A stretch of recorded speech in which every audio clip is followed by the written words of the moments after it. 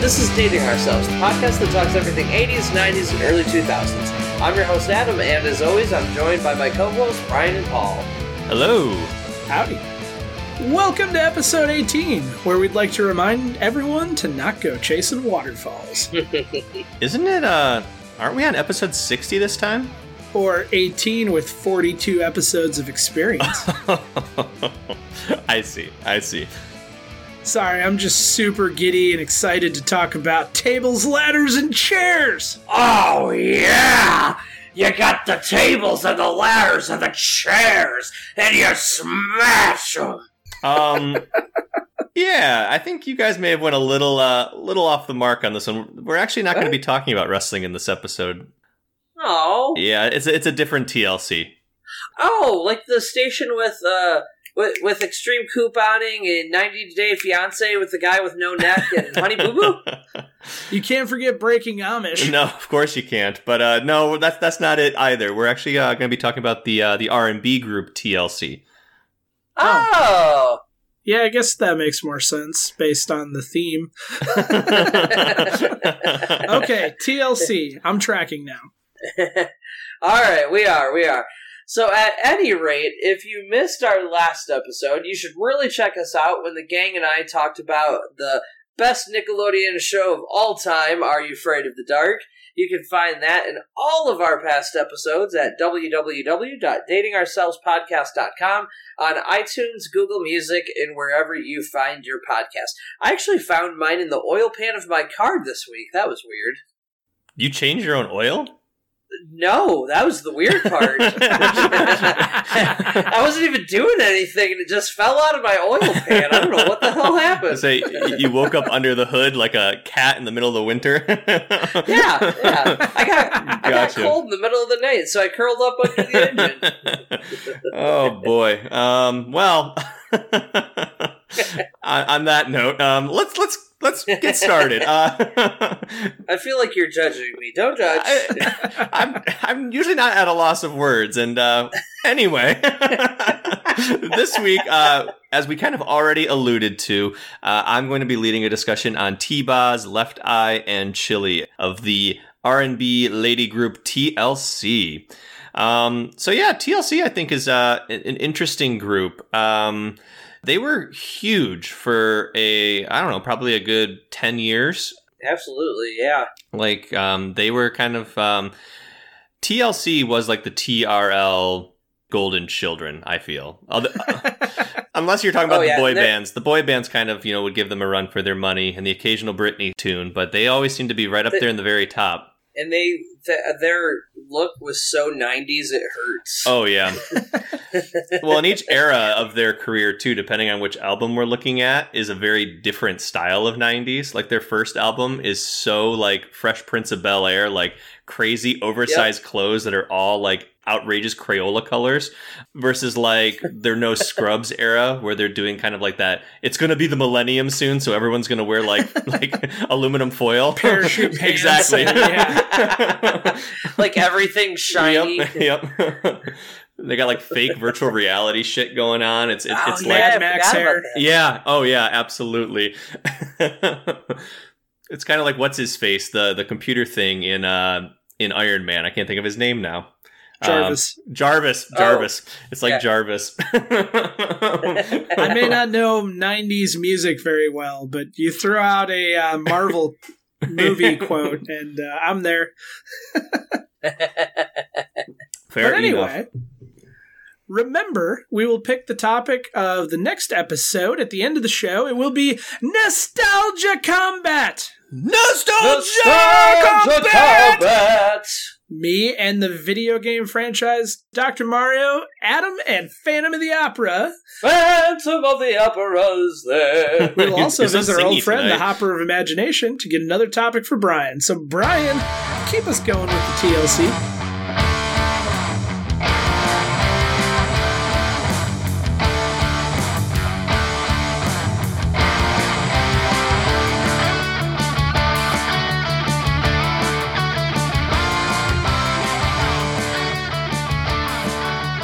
Perfect. Yeah, we are on the TLC tip right here, folks, and Adam is already in a singy mood, so I think that's going to do well for us this evening.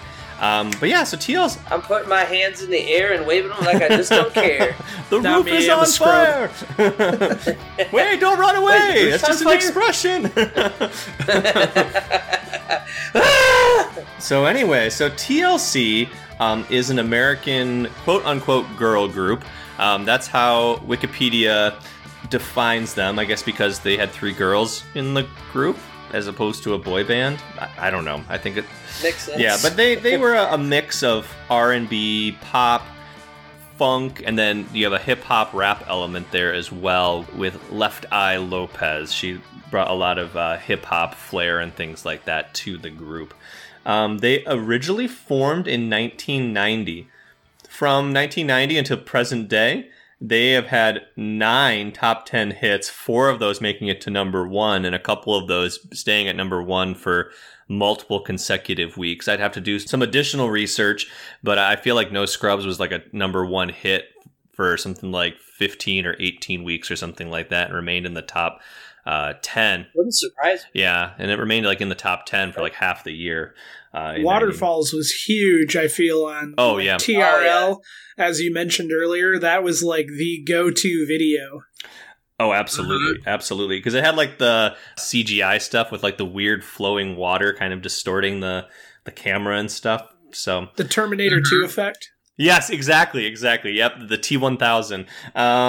So yeah, the 4 number 1 hits would include, as we mentioned, No Scrubs and Waterfalls, as well as Unpretty and Creep. Yep. Not to be confused with the Radiohead song Creep, or the Stone Temple Pilots song Creep. Apparently, being a creep was normal in the 90s. Well, it's funny because these dorky white guys that wrote those other Creep songs was all about them being like a creep, where that song is more about like kind of scoping things out. In a time before Facebook, where you could Facebook stalk people, you had to creep on them, you know? So,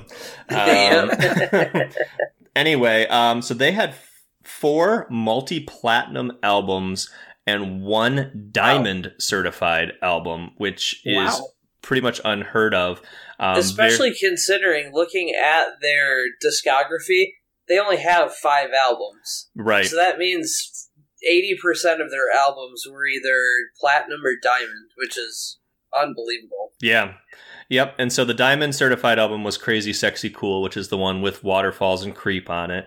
Makes sense. Just a little bit of background regarding how these things are categorized, because I know we've talked about this in past episodes regarding the Recording Industry Association of America.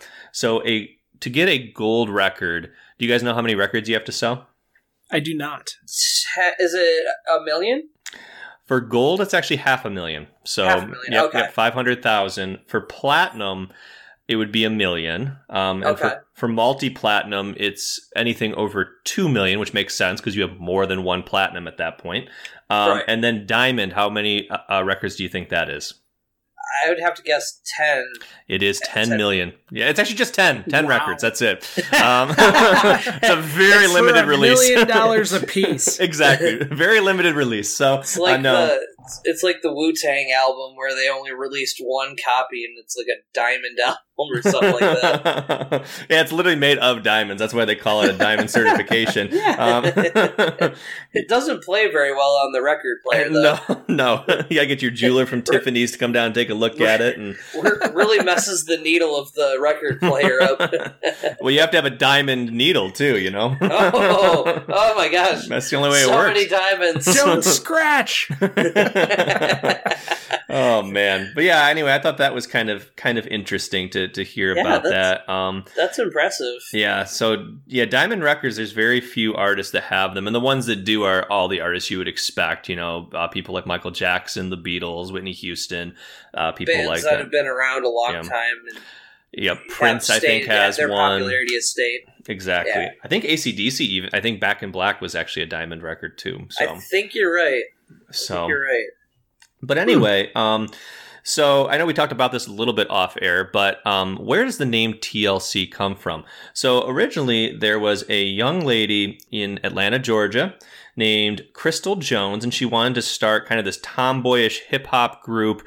And as we kind of alluded to, at this point in the 90s, what hip hop and streetwear kind of looked like was like really crazy. I don't know how else to describe it other than like Sesame Street looking like crazy bright colors, like bright red pants with a stark white shirt and like bright like candy apple suspenders and a green oversized hat, just like how you would picture like the Fresh Prince of Bel-Air type of ensemble. Very, very different from the mid 90s and the late 90s, which were much more what's the word I'm looking for, subdued. Yeah, much more subdued. So this Crystal Jones, she ends up meeting Lisa Lopez, who was a young lady from Philadelphia. She had moved down to the Atlanta area with about $750 in her pocket and a MIDI keyboard. And so she met up with Crystal. Not long after that, Tion Watkins, who was from Des Moines, Iowa, also tried out for the group. And so the three of them were going to form this group together. The original name was Second Nature, but they changed the name to TLC because you had Tion, Lisa, and Crystal. So that's how the name kind of came to be. Makes sense. Yeah. However, they were working with a bunch of different producers down in Atlanta. And I guess I never realized how big of a music city Atlanta is, because most people think about New York, LA, and Nashville are kind of like the big ones. And then for certain different genres, like for the blues and stuff, you get like Austin, and for like alt rock, you get like Seattle. NOLA, jazz. Yeah, but you don't really think about, at least I don't historically think about Atlanta being kind of like a major music hub. But when you start looking at a lot of the records and things like that, especially in R&B and hip hop during the 90s, if you weren't part of the East Coast or West Coast rap scene, a lot of those records were coming out of Atlanta. And I guess I never realized that. Even, I know a lot of singer-songwriters and, acoustic artists and stuff like that, even surprisingly, a lot of their time honing their craft and stuff like that was down in Atlanta, which I was always surprised about. Like, that's where John Mayer and I forget, there was a couple other ones that were down there around the same time, but John Mayer spent a lot of his time down in Atlanta, and that was kind of where he was based out of when he first got big with Room for Squares.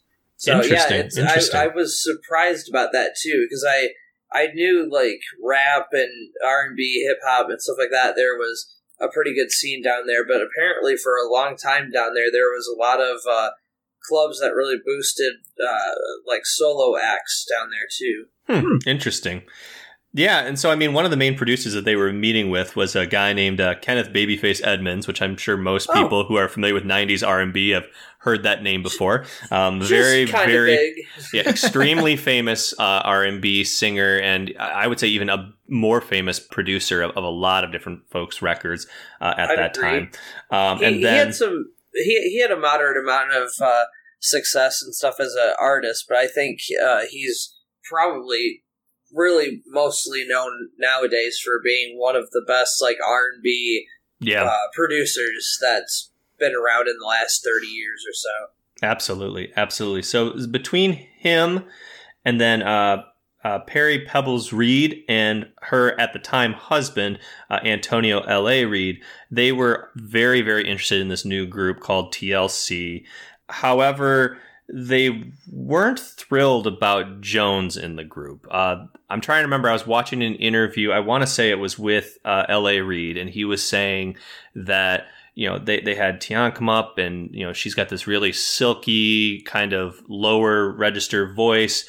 You got Lisa Left Eye Lopez, who's got she's almost like the hype attitude in the band, and the two of them together were doing really great stuff. And then Crystal would come out, and all of a sudden would feel like a talent show, like an open mic night almost.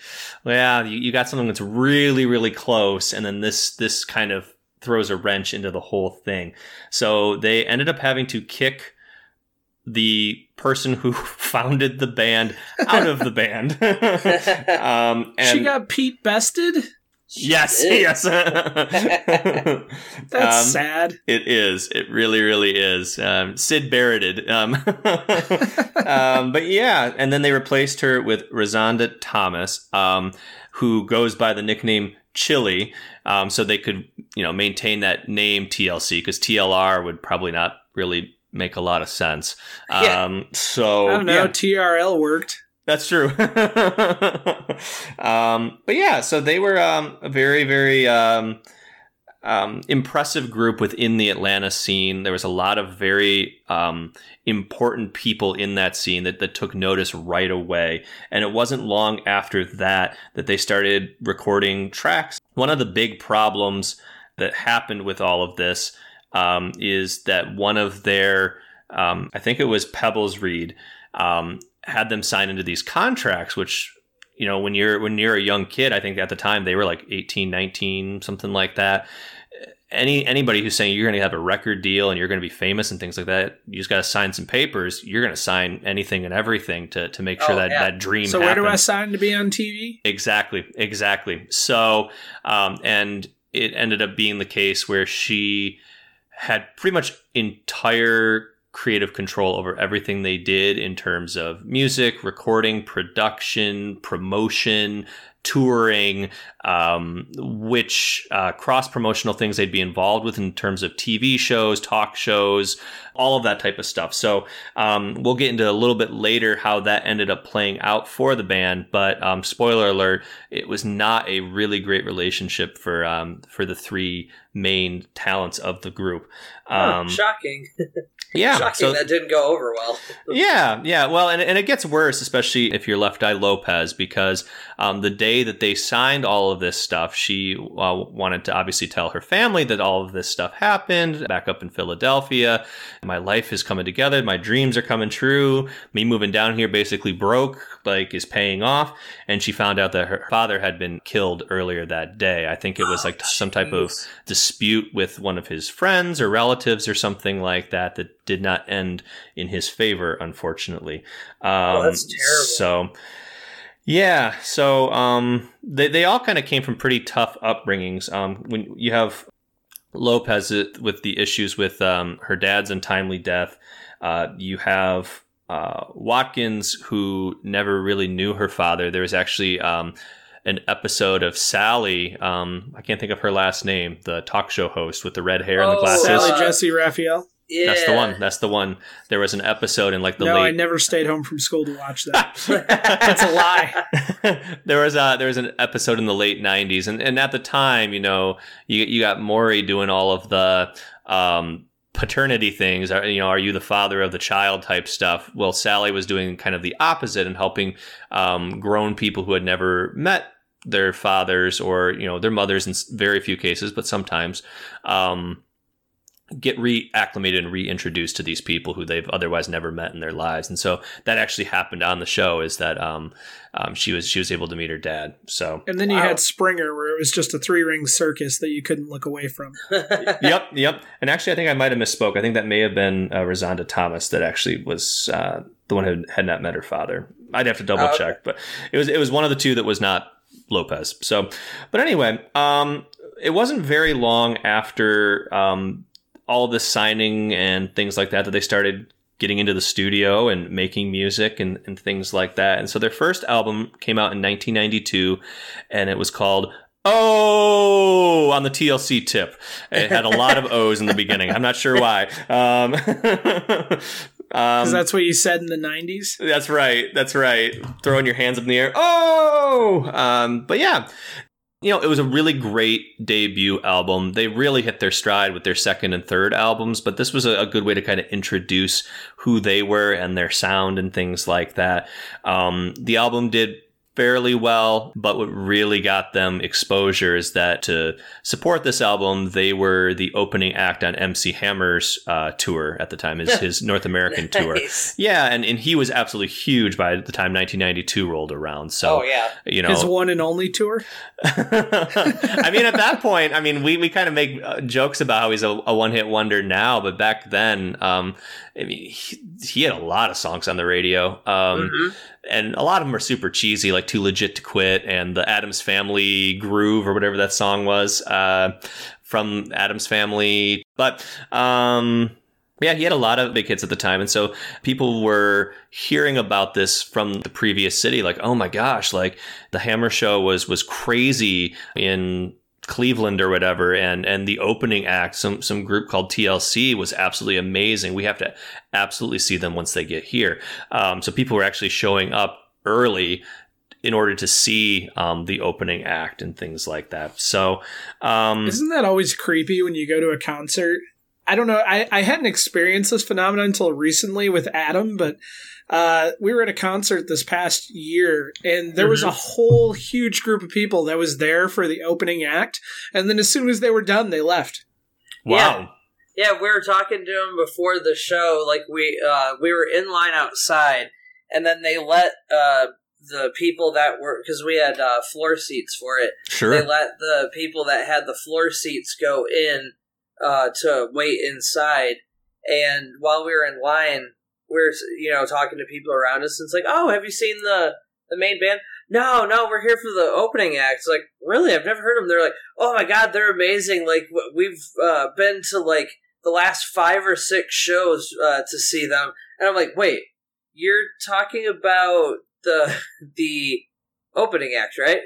Like, you're not talking about the main act. You're following the supporting actor. Yeah, they're great. They were, but I've never heard of anybody following the opening act before. Yeah, I mean, unless you're like dating somebody in the band, or they're like your brother or something. It's like, oh, okay, that's different, for sure. To be fair, they put on a really good show. I see why people would follow them around, but I don't know if I'd follow them just to see a 45-minute set every night. Probably I don't know if I would songs. spend, $100 on concert tickets to leave 45 minutes in. No, yeah, that's crazy. Especially if you're driving all over the country to do that. Now, I know that I have some friends. Actually, Paul, one of your coworkers is a good friend of all three of ours. And she used to be really into this guy named Howie Day. He did that song Collide. I think was like his only top 40 hit. He had a lot of really great music, but it's all kind of like that Jason Mrazzi, John Mayer type of soft rock acoustic stuff. And I think there was one summer she saw him like 15 times or something like that. Wow. Like any time that he got within like an 8-hour drive of Grand Rapids, she was there. So, Milwaukee and Chicago and Louisville and like just wherever that he was playing. So it's impressive. And then my wife has a really good friend that was one of the Jonas Brothers, like original fans, huge Jonas Brothers fan. And actually the Jonas Brothers have I don't know if it's still on there, but they had a Netflix documentary showing like the history of the band. And there's like videos of her watching them at like TRL, when they have the tiny little concert space upstairs with like 100 seats or less. And you can see her like in the audience, and awesome. There's pictures of her like hanging out with them and stuff like that. It's really wild. So it's funny that you mentioned Howie Day.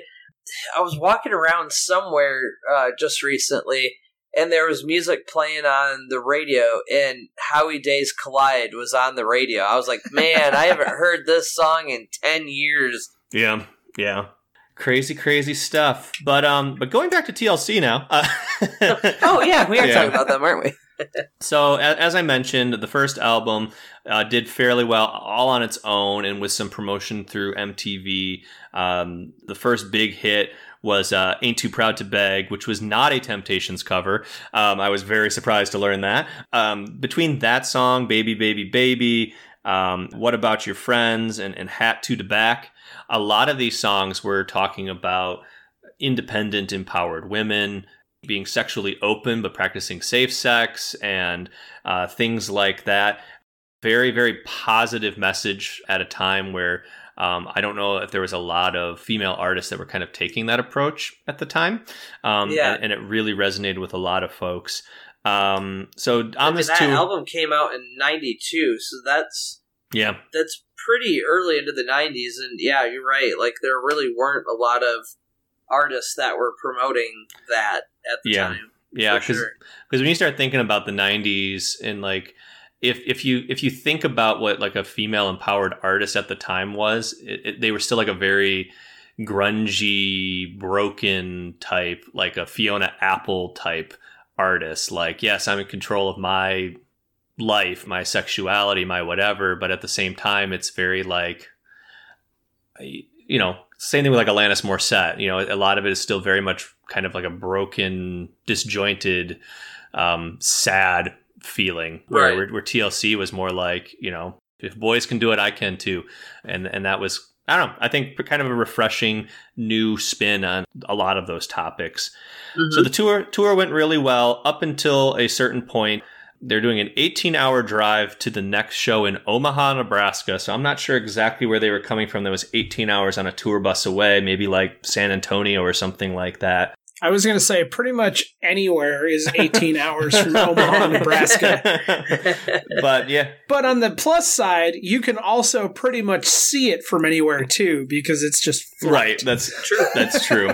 So this 18-hour drive, Tian had not told anybody in the band or any of the crew or anything like that she at a very young age was diagnosed with sickle cell anemia and got violently ill on this drive. And so a lot of the second half of the tour, they had to cancel their dates. And she stayed at a hospital in Nebraska, and the other two girls stayed with her. And yeah, it was kind of a rough thing. But this album showed people that they were kind of the real deal, and they were a group to listen to. At this time, Lisa Left Eye Lopez started dating Andre Rison of the Atlanta Falcons, and that will come up later, but yeah, there was a good debut album. The second album, though, is what really put them on the map. And before I get into their second and third albums, because those are definitely their biggest ones, what are some of you guys' like early memories of TLC? Phony calls. Phony calls. Yeah. Do you want to describe what that is for our listeners that may not be familiar with the weird one? Yes. So Weird Al had an album named Bad Hair Day in 1996. It was the first actual CD that I bought. I'm not saying it was the first album that I bought, but it was the first CD, because at that point I was balling enough to have a Discman to actually listen to compact discs. Oh, la-di-da, Mr. I'm all that with my Walkmans. And on that album, he parodied the song Waterfalls with a Simpsons-inspired parody on prank calls called Phony Calls. Yep. And I think I heard Phony Calls before I heard Waterfalls. Wow. That's amazing. Well, that was at the beginning. I mean, that's to show you what my music taste was in 1996. Sure. Shortly thereafter, if not the same year, is when I started watching TRL and started getting into MTV and music videos. And they're definitely, the music video for Waterfalls is definitely some of my first memories of TLC and probably some of my favorites. But if you had to say what is my first memory, it's Phony Calls, because I remember liking that song and then specifically looking up what it was a parody of. Right. Oh, nice. Yeah, as far as me, my mom in particular has always been really into Motown, R&B, stuff like that. So I actually grew up quite a bit on 90s R&B, you know, a lot of Whitney Houston, a lot of Mariah Carey, Boyz II Men, stuff like that. So I actually pretty sure we had Crazy Sexy Cool, maybe not right when it came out, but probably within a year or two of it coming out. I remember having that and listening to it. So I kind of remember that somewhat early on, because we would have been like less than 10 at that point. listening to them, and just like with the other artists I mentioned, really enjoyed that album, and especially obviously Waterfalls was a real popular song and very catchy song. Absolutely. So I definitely remember enjoying it. I don't really remember many of the other songs off of it, listening to them as much, but like obviously Creep and stuff like that. But that was like those two were kind of the ones I mostly remember off of that album. Gotcha. Yeah, for me, I don't know if you guys remember in the 90s and even into the early 2000s, the Grammys used to release each year a Grammy nominee CD. And that's actually how they used to get people to like basically get into it and know who the nominees and things were, because they couldn't do that digitally at that point. And so the 1996 Grammy nominees CD had Waterfalls on it. Just to give you guys a little blast from the past, because I think it's so fascinating and how huge like these things are, because right now, like whenever I watch the Grammys, I don't have a clue who half these people are. But like when Welcome you go to my world. Yeah, exactly. But when you go through this, so the first song on the album was One Sweet Day, which was Boyz II Men featuring Mariah Carey. Then you have Gangsta's Paradise with which is Coolio. One of Us, What If God Was One of Us, Joan Osborne.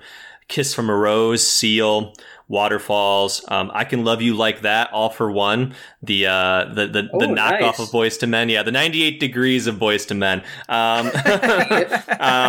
Hey, don't talk bad about 98 Degrees. I'm not. I love that song, and I also love. They did "I Swear" was their other big hit, and I always loved that song. It's like the best song to roller skate, holding hands with some girl that like. Oh heck yeah, Terry Hall. Oh yeah, man. Yeah. Oh yeah. Terry Hall was the name of the roller rink, not the girl, by the way. Just to be fair. It was also the name of their janitor. Really weird. Hey Terry, take out the trash. Hey. I actually just went to that side of town the other day, and Terry Hall is still there. Oh wow! Couldn't believe it. Wow, that's amazing. Yeah. So the last few songs on here was "You Are Not Alone" by Michael Jackson. Great song. "You Ought to Know" by Alanis Morissette. Wow, nice. "Baby" by Brandy. Let Her Cry by Hootie and the Blowfish. And Let Her Cry. That's the one.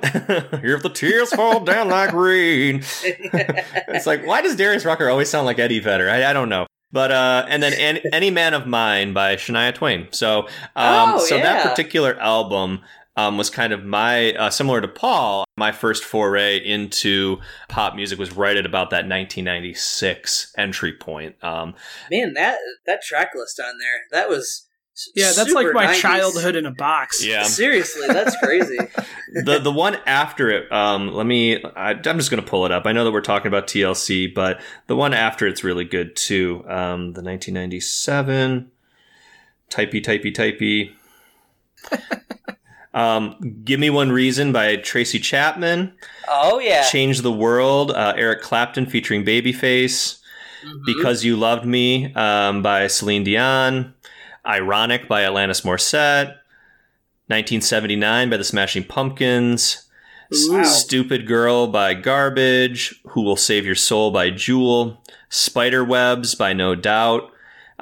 Nobody Knows by the Tony Rich Project. That's that Nobody Knows It But Me. Like very 90s R&B, like acoustic song. Yeah. And then My Baby by Leanne Rimes, which was a huge hit. Unbreak My Heart by Tony Braxton. Unbreak My Heart. Yeah, I could only hear Doug Judy singing it. Judy! Get Out of This House by Sean Colvin, and Reach by Gloria Estefan. Yeah, so I mean, these albums were amazing. And like I said, nowadays it's all artists I don't know anything about other than like that they have an Instagram with a ton of followers. Like, okay, I've heard of Ariana Grande. I know who that is, but like, I don't know. It's very different than seeing like the Smashing Pumpkins and Jewel and Brandy and artists like that. So The track list on those two albums just headbutted me right in the 90s. Oh yeah. There was another one too from like 98 or 99 that had like Jamiroquai and New Radicals, and they were really great. And then can I still buy these albums? Sure. I mean, if I would think so. I don't own Amazon, so you can check with Mr. Bezos and find out. But but yeah. So anyway, so that's kind of all of our entry points with TLC. So this second album, Crazy Sexy Cool, it's like one of the most iconic album covers of the 90s. Anybody who's ever used a jukebox, whether it's a stationary or digital jukebox, has seen this album cover where it's as bright stop sign red as you can imagine, with kind of like the contours of their face in black and then big white letters across the bottom, Crazy Sexy Cool. This album sold over 10 million records. I think it's almost 12 million records when the day's all said and done. It was a leviathan of a record. They sold so many albums. They were huge at this point. And as we discussed, Waterfalls was kind of the biggest hit off of it. The first hit off of the album was a song called Creep. And I love that music video. That's the one. Tion Watkins is so hot in that music video. I don't care. I know we try not to say stuff like that, especially about famous people who aren't here to defend themselves, but she was so fine in that video. And then I would offset it because every time it would be her in like this silky pajama top, and then it would transition to like a real close up of trumpet valves. It's like I never understood why. Like when it would do the Yep. So she would like do this like dive thing, and her hair was kind of in like this like a chin length bob, and when she would go down, her hair would kind of come up, and then all of a sudden it'd be like this black and white like trumpet valves. And I was like, what is this?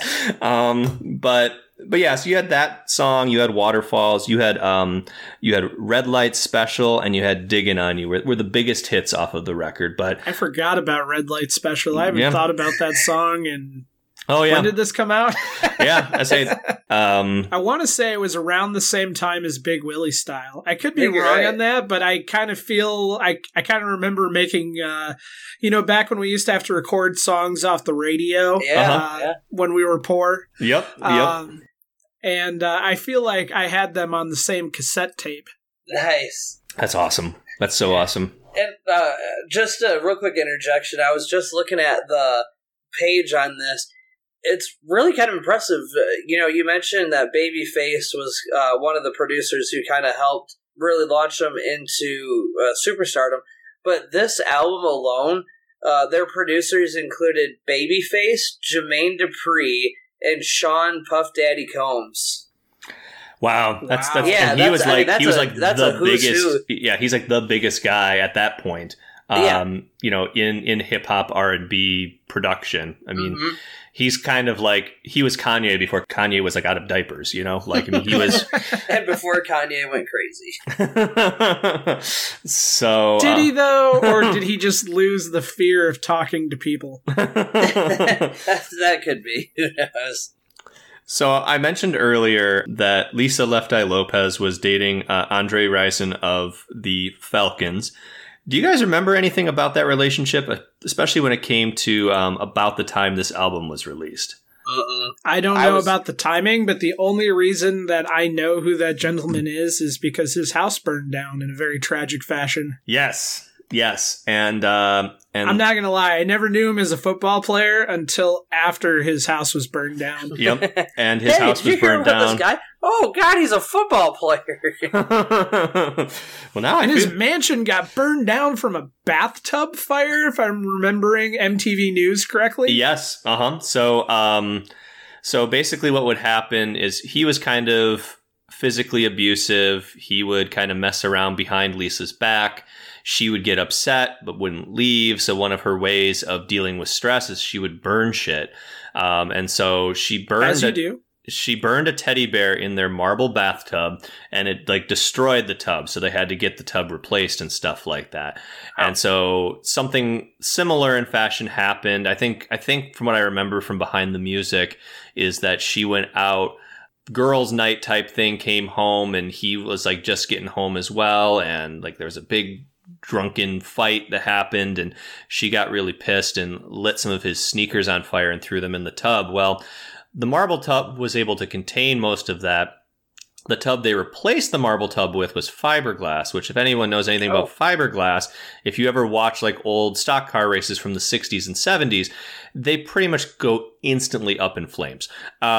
So that's kind of what happened is instead of being able to like douse the fire out pretty quickly after, you know, her temper calmed down, that whole side of the house was just up in flames. And she booked it, was like, yeah, okay, whatever. She got tried for arson.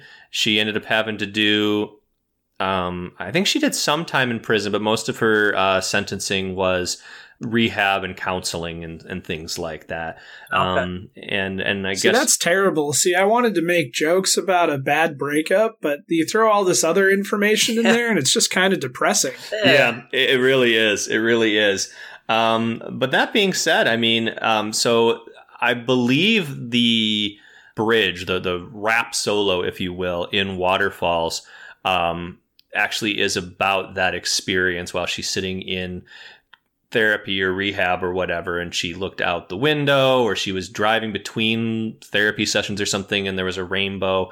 And I don't remember the exact lyrics, but it was something about seeing a rainbow yesterday or two, maybe, so on, blah, blah, blah, blah, blah.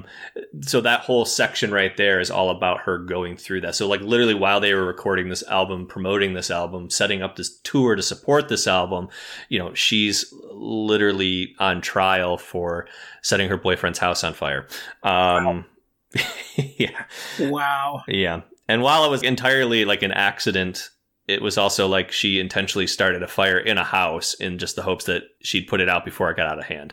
So a different way of going about solving your problems. But the therapy and things like that, from what I understand, helped her out quite a bit in terms of dealing with her temper and emotions and things like that.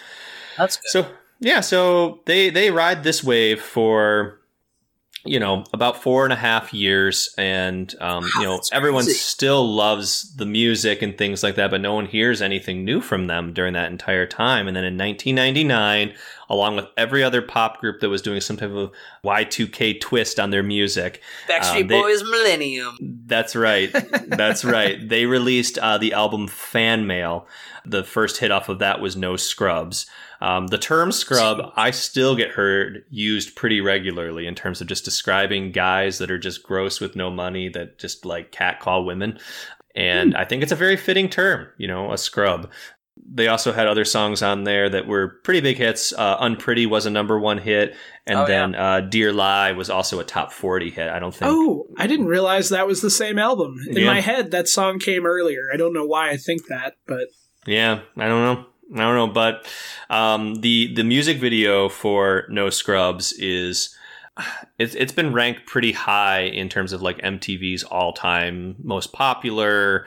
At the time, it was one of like the highest budgeted music videos that didn't have Michael Jackson's name on it, basically, that was ever made, because you had all of these crazy special effects and futuristic costumes, and it was like this weird iRobot before iRobot meets Tron meets, like, it was very wild stuff.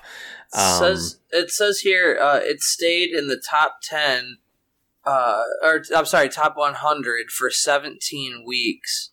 Wow. It was the first song to peak with over 140 million audience impressions and was crowned the top airplay song of 1999. Wow. How does that track with other female groups from that time frame? That has to blow everybody out of the water, right? Oh, yeah. Yeah. I mean, who else would you include in that? Like, Salt and Pepper, obviously, but like... Well, if you took solo acts out and did actual, like, women-only groups, the only other one that comes to mind is Spice Girls? Yeah, that's true. But that was much earlier than that, and then maybe Destiny's Child later? Yeah, Destiny's Child would have been like... about this time, 99. They would have been really popular at the time that Fan Mail came out, because they got their start Destiny's Child, their first tour was opening for Boyz II Men, and that's when they first got real big, is when they were touring with them. I forget what album or what song that would have been that they were touring off of. If you guys want to chat a second, I'll find that real quick. Sure. But yeah, I mean, I think that's a really interesting point because there wasn't a whole lot of other groups that were like that. And the other, female groups, like when you think about Spice Girls, I mean, that's a very different style of music than what TLC was kind of producing. So, but yeah. Absolutely. It's just that they're the only other ones that really came to my mind that had that, if I'm thinking back to the posters on my wall in my childhood room, and that's all I got that wasn't a solo act. Sure. There are plenty of, female solo acts that went throughout the 90s that were very strong, still strong. Celine Dion, Alanis Morissette, later Michelle Branch. Sure. Mm-hmm. That would have been later into 2000s, but I can think of, tons of hits from solo acts, but I can't think of very many all-female groups. TLC is definitely, when I think of an all-female group, TLC is if we were playing the word association game, that is where my head goes. Yeah. I'd say Destiny's Child would probably be up there too, but their tenure was a lot shorter after Beyonce went solo and hit it big. Yeah. But yeah, the first song that really blew up for Destiny's Child was No No No in '97. Okay. So that would have been they would have been big right about the same time as Fan Mail, because that would have been like a couple years after they had first started touring and stuff. And that was at the time they had, songs like Bugaboo and Bills, Bills, Bills and all of those types of songs. So, I think that's, it's really interesting to kind of look at that. And as being a white 12-year-old at the time who was playing guitar, and a lot of these songs were not very guitar driven, a lot of it was kind of stuff that I was just hearing peripherally that I have gone back in the last 10 years and really absorbed a lot. And I wish I would have been more receptive to it at the time, just because it's I can't learn how to play this song, so what's the point of listening to it, Right. But there's a lot of really great music from all of those acts. But getting back to TLC, so I don't know how or why this happened, but there was an interview done with Lisa Lopez, and so she's several years removed from burning down, her boyfriend's house. I don't even know if they're even still together at this point. They may have broken up. And she's being interviewed individually. She kind of always led more of the hip hop style of the group, where Tian and Rozanda were more kind of the melodic traditional singing in the group. And she said some really strange, kind of puzzling, divisive comments about the group and how she didn't feel she could, express herself fully. And she talked about doing a 3-disc album called The Feud, where each of the girls would basically have their own disc, and then fans could compare which one they liked best or something like that. This never ended up coming to fruition, but sounds kind of like when Kiss did that thing where each one of them had their own album. Yep. Yeah, so I don't know if it was supposed to be like that, or if it was supposed to be a little bit like the Pumpkins and Nine Inch Nails they're releasing 2-disc albums. We'll do a 3-disc album. I'm not exactly sure what was, but for whatever reason, she was not feeling like she was gelling with the group, and eventually that kind of blew over or got mended in some way. They started working on their 4th studio album, which was called 3D. During the time that they were recording and producing a lot of the tracks, in 2002, Left Eye Lopez was in Honduras, and she got into a car accident and unfortunately was killed. The vocal tracks that she had completed, they kept, but a lot of the songs had to be rearranged and things like that to try and make those work. And then during the performances to support the album, they did a lot of different things to with her on video screen and things like that, and found different ways to kind of pay homage to her, basically. nowadays they could have done the holograms like they did with Dio and Michael Jackson, and yep. James Brown, and yeah. That would be interesting. That would certainly be interesting. And then who knows? They might do that. But anyway, that was the last album that they released during our time frame. Several years later, they released their final album. I want to say it was like 2017. Yeah, sounds right. And, oh, wow. Yeah, so they went many, many years. They didn't feel they could really do the group justice without Lopez. So, but then they released one anyway. It's done okay. It's different now. They're used to being in a world where people sold physical media, physical discs, and people called into radio stations and like MTV and things like that. And now downloads and things, they're tracked differently and stuff. So, right. But a lot of folks our age who grew up listening to TLC have listened to the album and downloaded it and things like that. That's basically all I have about the group, the drama that surrounds them, the legacy that they've left behind, as we kind of already discussed. Bands like Destiny's Child and other groups like that take a lot of credit to their sound and their image and their style of dancing and everything like that to TLC. So I think that the mark they've left on popular music in general, but especially in terms of, empowering strong women to not necessarily just be like the damsels in distress and things like that, I think was kind of a thing that they uniquely pushed ahead more than really anyone else at that time period. Absolutely. One thing I did want to mention real quick.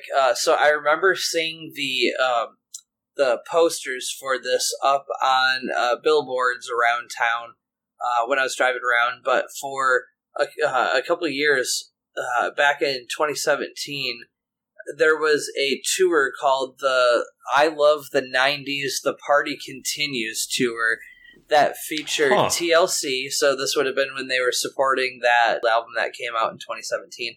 And then the other bands or musicians that were part of it were Mark McGrath from Sugar Ray, All for One, Rob Bass, CNC Music Factory, and Snap.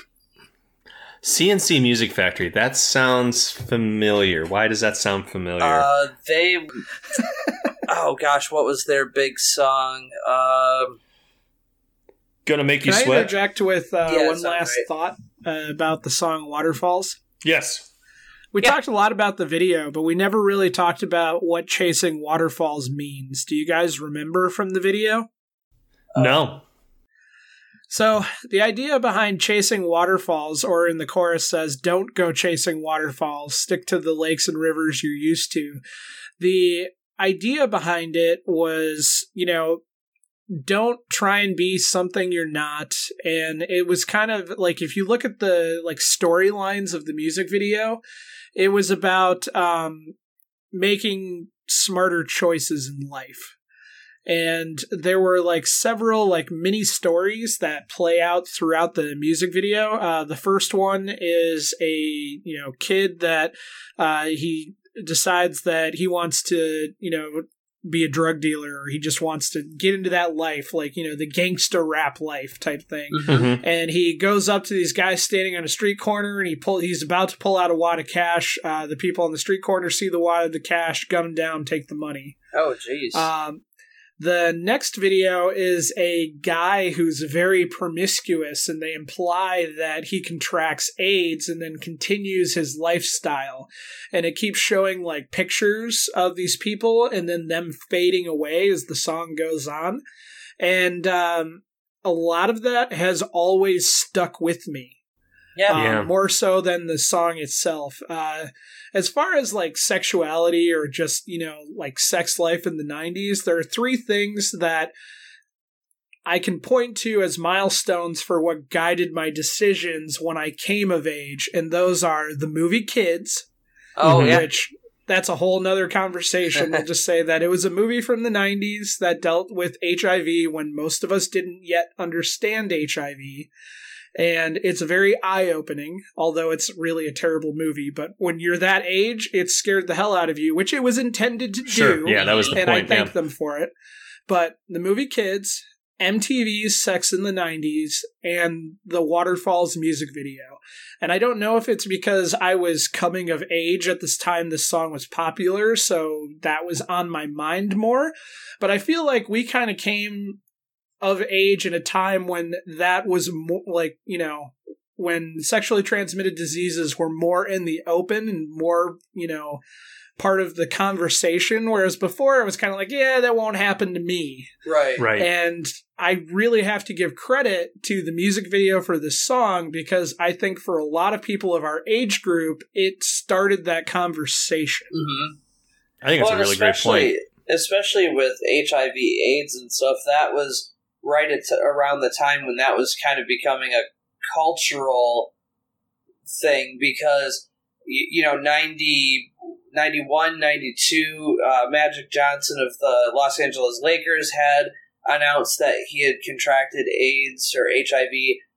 There was the movie Philadelphia with Tom Hanks about a lawyer who loses his job because he is diagnosed and stuff. So it was really starting to become more like people were starting to talk about it more and starting to explore that more as like, you know, what happens when these people get it and what happens to them, and, you know, how their life changes besides just the diagnosis and stuff. And then, of course, you know, a handful of years before all that, Freddie Mercury died within 24 hours of telling the world that he had contracted HIV/AIDS. So it definitely was a very big topic in society at that point in the early 90s.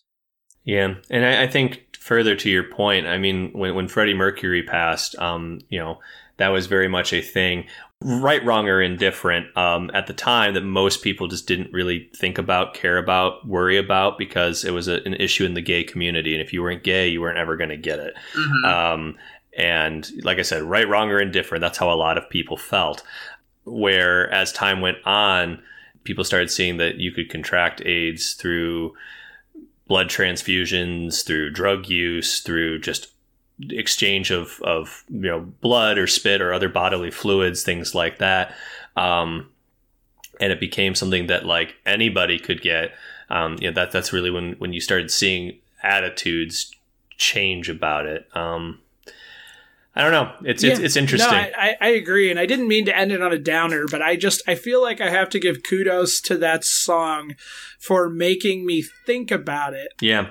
At a time in my life when it was important to do so, because in the end, education is how you prevent bad decisions. And that song made me think about it, even though that wasn't I guess it is the intent of not chasing waterfalls. But I feel like a lot of people, they get caught up in the catchiness of the music and they kind of forget what it was about. You know what I mean? Yeah. Yeah. I mean, they had a lot of music like that. Like the song Unpretty, too, was another song about, you know, just kind of a body dysmorphic, you know, pressure that you have on yourself to be like a certain level of physical attractiveness. And that's kind of where all of your value as a human being, especially as a woman, would come from.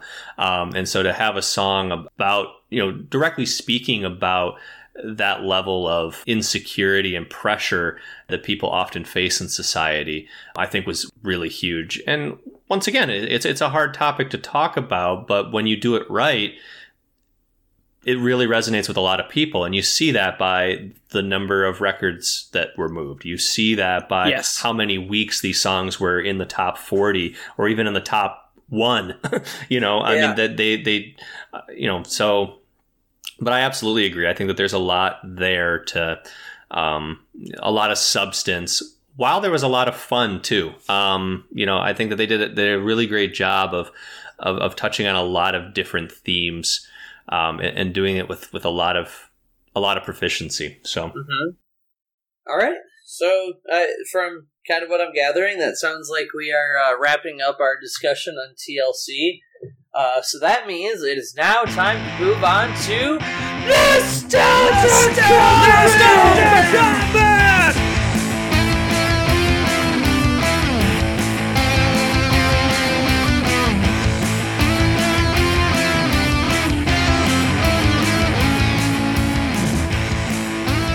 Yes, I have devised a trivia question for my co-host to answer. Whoever is closest will get to lead their chat next time. Adam has The Phantom of the Opera, bum bum bum bum bum, and Paul has Dr. Mario. Are you guys ready? Let's do it. Always. All right, so Not math. there will be a little bit. I apologize. Having multi-platinum and diamond records, how many total records, including singles and compilations, has TLC sold? And we can round it to the nearest million. Ouch. I'm just going to throw out 16 million. Okay. Adam? He's carrying the one. I'm going to go with 19 million. All right. So Adam is closest. The correct answer, if you include singles and compilations as well as their studio albums, was 85 million records. Whoa! Wow. Yep. Yeah, so if you include like greatest hits and things like that, and then the individual singles and stuff that they would sell with like B-sides and stuff, it was 85 million records. That is unbelievable. So the tiebreaker, had there been one, we discussed that in 2017, TLC released their first album in 15 years, which is their most current album in 2017. What was it called? It was self-titled. It was TLC. It was called TLC.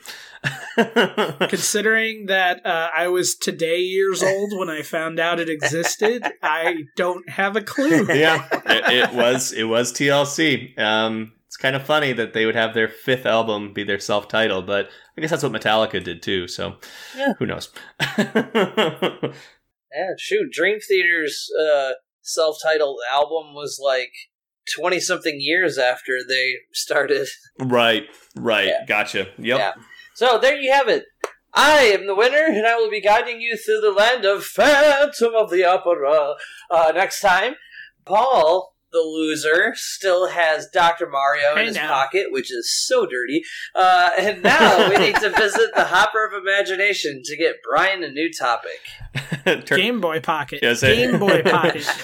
Turn your head and cough for the doctor, right? So we want to remind... Chilly fever. Oh, boy. Temperature is rising, that's for sure. We want to remind all of our listeners that if there's a topic you'd like to hear us discuss, you can submit those at our website, datingourselvespodcast.com.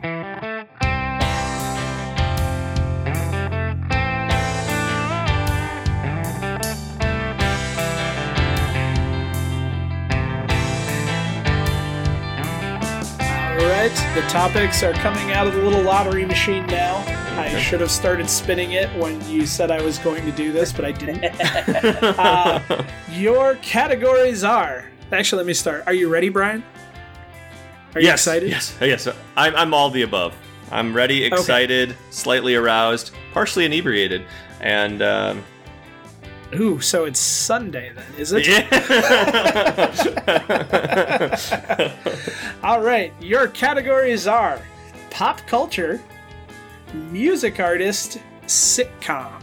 Ooh.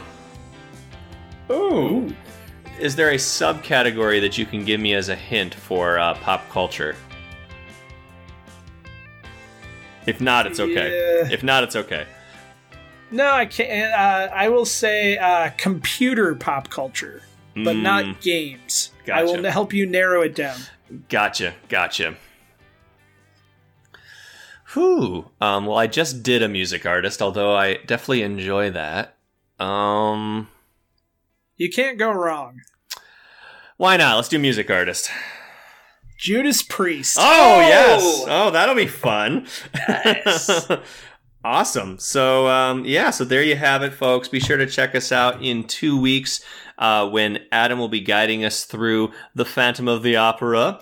And then in future episodes, I will be discussing Judas Priest, and Paul will be chatting up Dr. Mario. Thanks again for joining us on Dating Ourselves. And if you like what you heard, there's more to come. You can check us out at www.datingourselvespodcast.com to learn more about us in the show. And you can check out our Contact Us tab if you'd like to submit your own nostalgic topics. You can also send us your submissions at datingourselvespodcast@aol.com. We've got mail. In addition to iTunes, you can also find us on TuneIn Radio, Google Music, and wherever podcasts are downloaded. Please be sure to like and subscribe so you don't miss any of the throwback shit. Oh, yeah. All right. We post additional content on Facebook at facebook.com/datingourselvespodcast. If you're on Instagram, you can find us at datingourselvespodcast. We can do the Twitter thing, too, at datedpodcast. And remember, if you're too old for Snapchat and too young for Life Alert, you've just been dating. Later, guys. See ya. Bye.